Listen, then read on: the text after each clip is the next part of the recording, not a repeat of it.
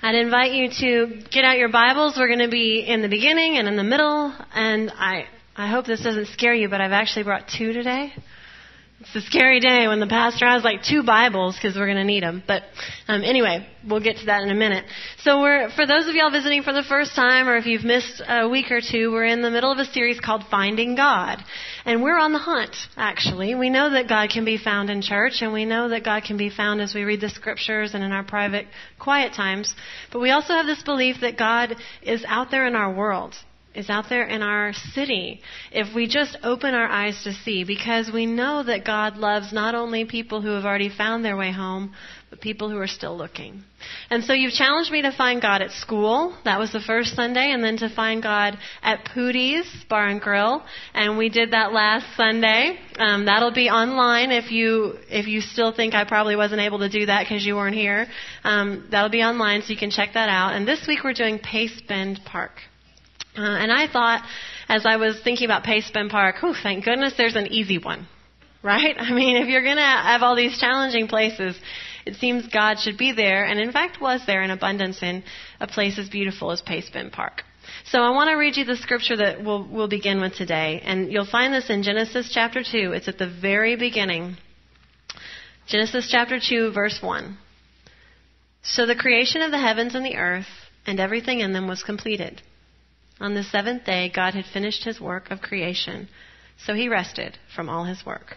And God blessed the seventh day and declared it holy, because it was the day when he rested from all of his work of creation. This is the word of God for the people of God. Thanks be to God. So really, I feel very blessed to be your pastor, not least of all because of my office. Have y'all ever seen my office? It's over there.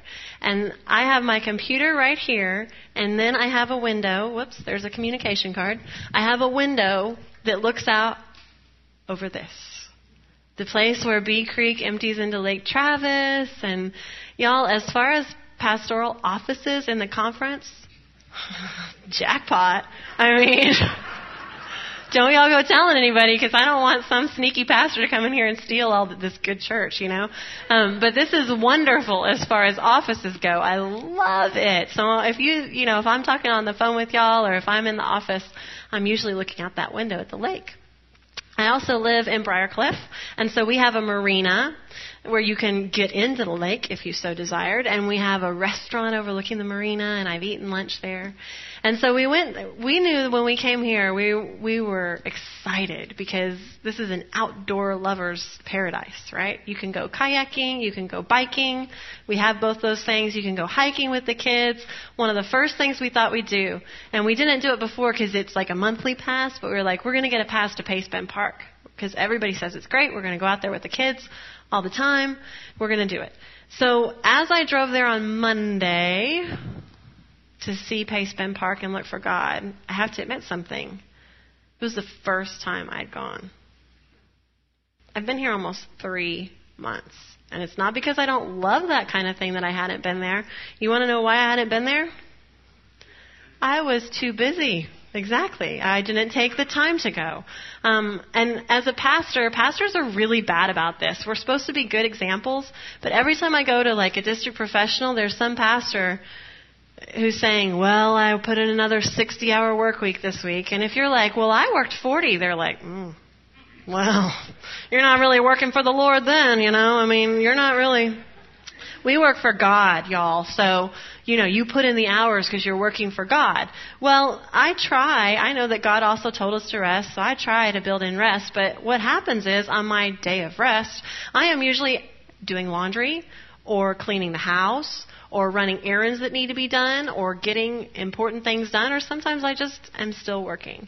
And so the truth of it is, though I would love to be out at Pace Bend Park, I had been too busy, quote unquote. So we drove out there, and I felt a little bad about that as we drove in, like a little bit of a reproach just even coming in, that here's a place that we had been saying we would be resting as a family, and this was the first time, and it was only because I was on assignment from work that I was there, okay? So we drive in, and we don't have a map. We haven't been there before. We see all these little dirt roads, and we decided, well, let's see what's down a dirt road. Well, there is beauty down the dirt roads out there. So we drove down just this random dirt road and we found this beautiful cove, just gorgeous. And we got out and this little short, tiny little hike, you can get down on this rock ledge. I'm sure there's lots of places like this, but you're down on this rock ledge, still above the water. This beautiful place, the sun is setting over our shoulders, the birds are singing in the trees. It's so quiet that the girls, of course, start tossing rocks in the cove.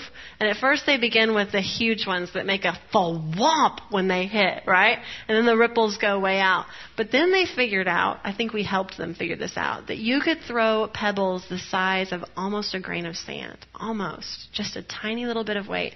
And if you dropped them and then listened, you could hear those little tiny whispers of ripples echoing up to us.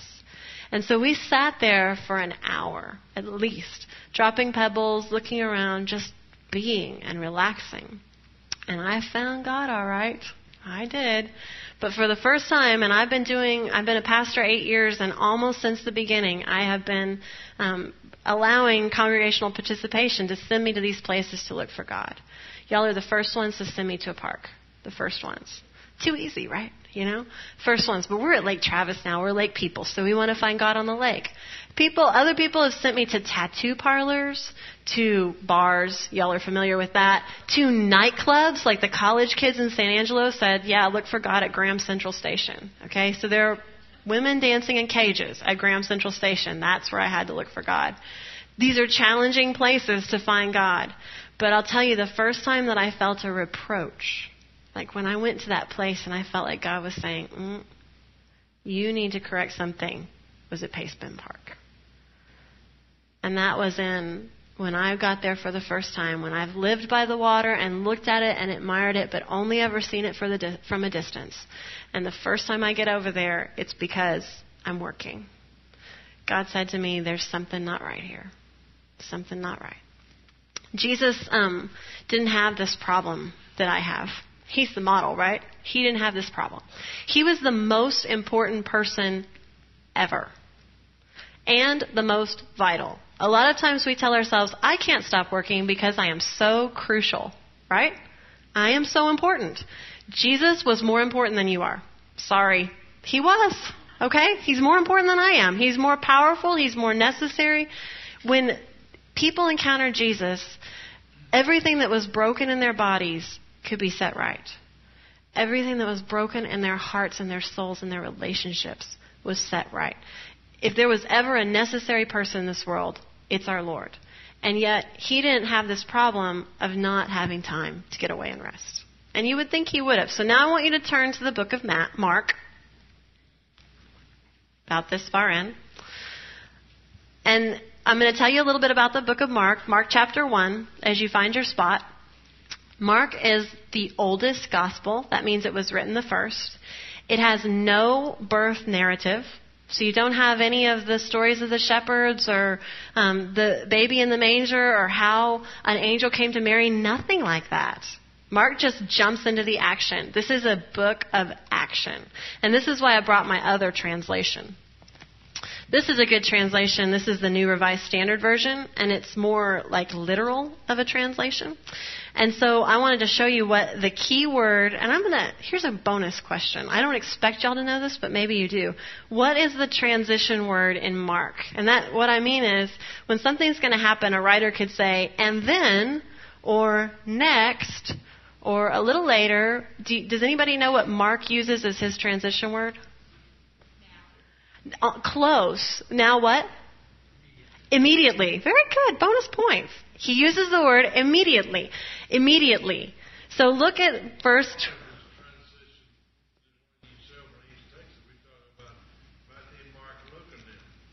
Luke and, well, yeah. Okay. No, it's John who's the last one. So look at verse 12. Look at verse 12. And the Spirit immediately drove him out into the wilderness. And then you'll look into 18. And immediately they left their nets and followed him. And 20. Immediately he called them and they left their father Zebedee. This is just a taste of how often Mark uses the word Immediately. This is a gospel of movement. It's a gospel of action. I wanted to show you, if you look at chapter 1, verse 9, Jesus is on the scene. Okay? So already, by verse 9, Mark is through with the chit-chat.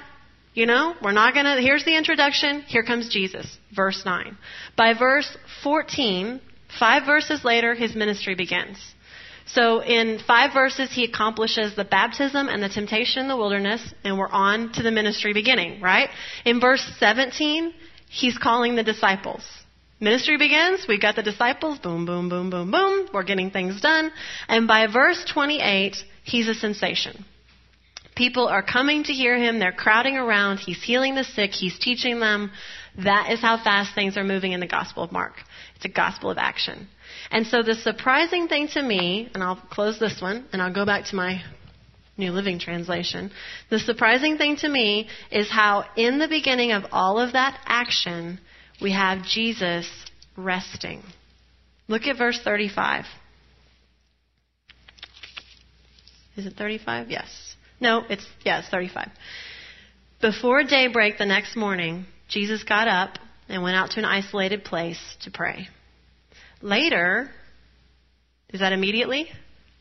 They gave him some time. Like, they didn't, you can imagine if you get up and Jesus is gone, you're like, maybe he'll be back. How long would it take until you think, maybe he's not coming back? We better go look for him. It took a while. He was gone a while. They go out and they went to find him. He was in an isolated place, so it had to take them a while. They had to hunt. And when they found him, they said, everyone is looking for you. So true. There are people with all of these needs, needy people who Jesus has left in need to go off by himself and pray. He had given them the slip, right? My mom was pretty good at giving us the slip. She was a single mom, and so it was kind of a necessity thing that she had kids. From the time I was 4, that's when my parents got divorced, and my sister was 2, and my brother was an infant. And as we grew up, we would occasionally lose my mother.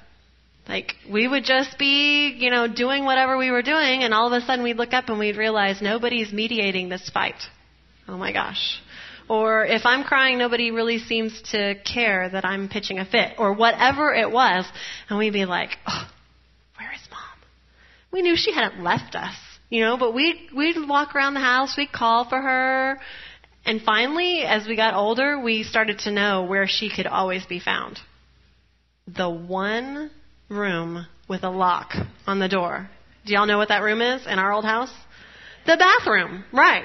So I always expected, or I always thought when I was growing up, well, Mom just needs to go to the bathroom a lot and stay in there a while, I don't know. Because we'd bang on the door, Mommy, Amy stole my toy, or Greg hit me, or Greg's being annoying, or Laura is being such a jerk. We'd say all that.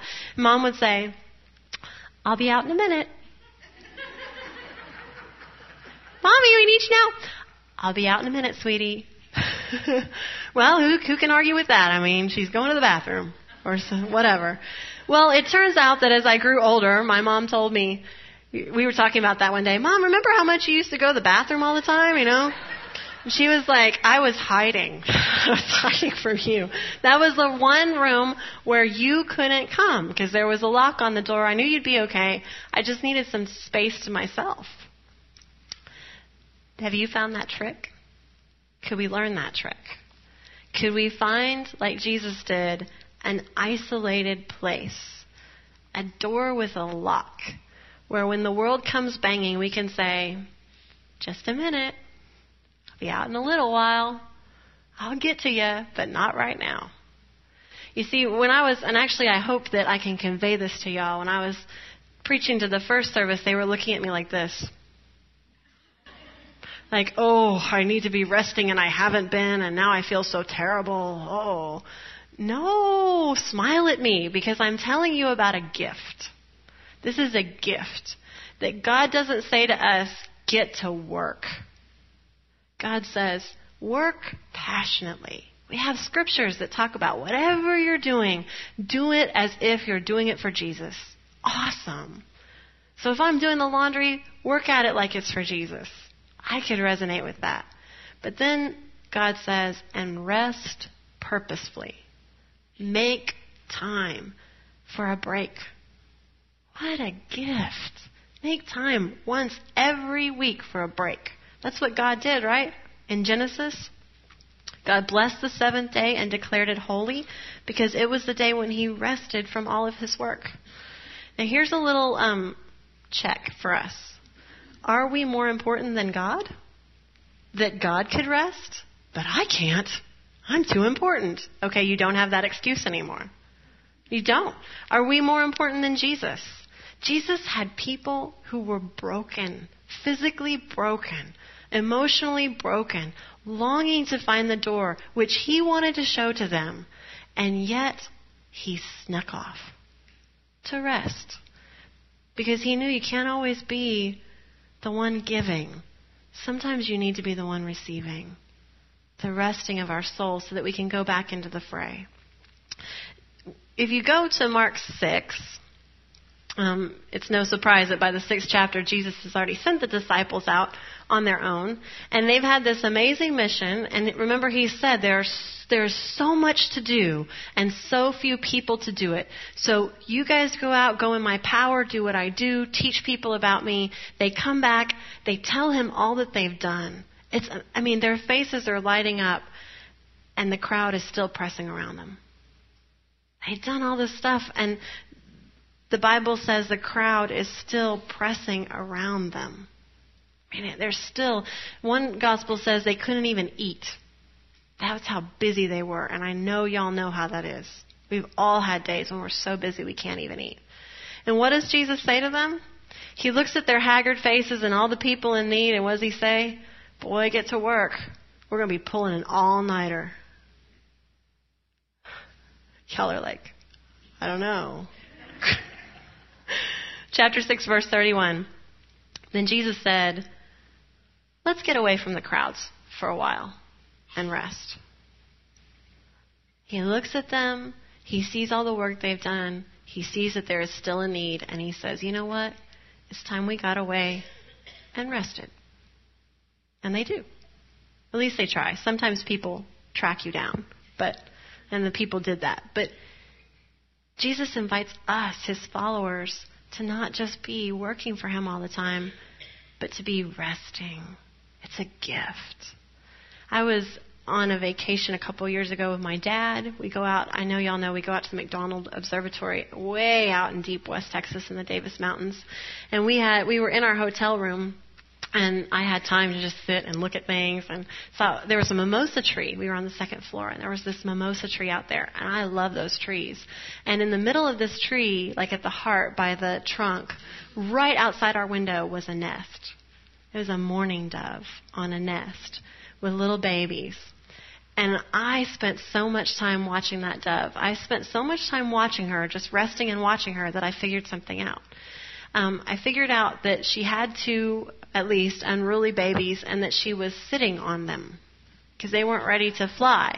And so one of them would wiggle and poke its head out, and she'd kind of put the wing back over it and smush it on back down and sit back down on it, right? And we always hear that scripture about how God is like a mother bird, right? Will cover us with wings. And I always had thought about that as when we're afraid, there's a place of safety where we can be tucked. When we're feeling the cold chill of life, God will cover us and warm us. But y'all, this was July. These babies were not afraid. They were not cold. They were unruly. And what she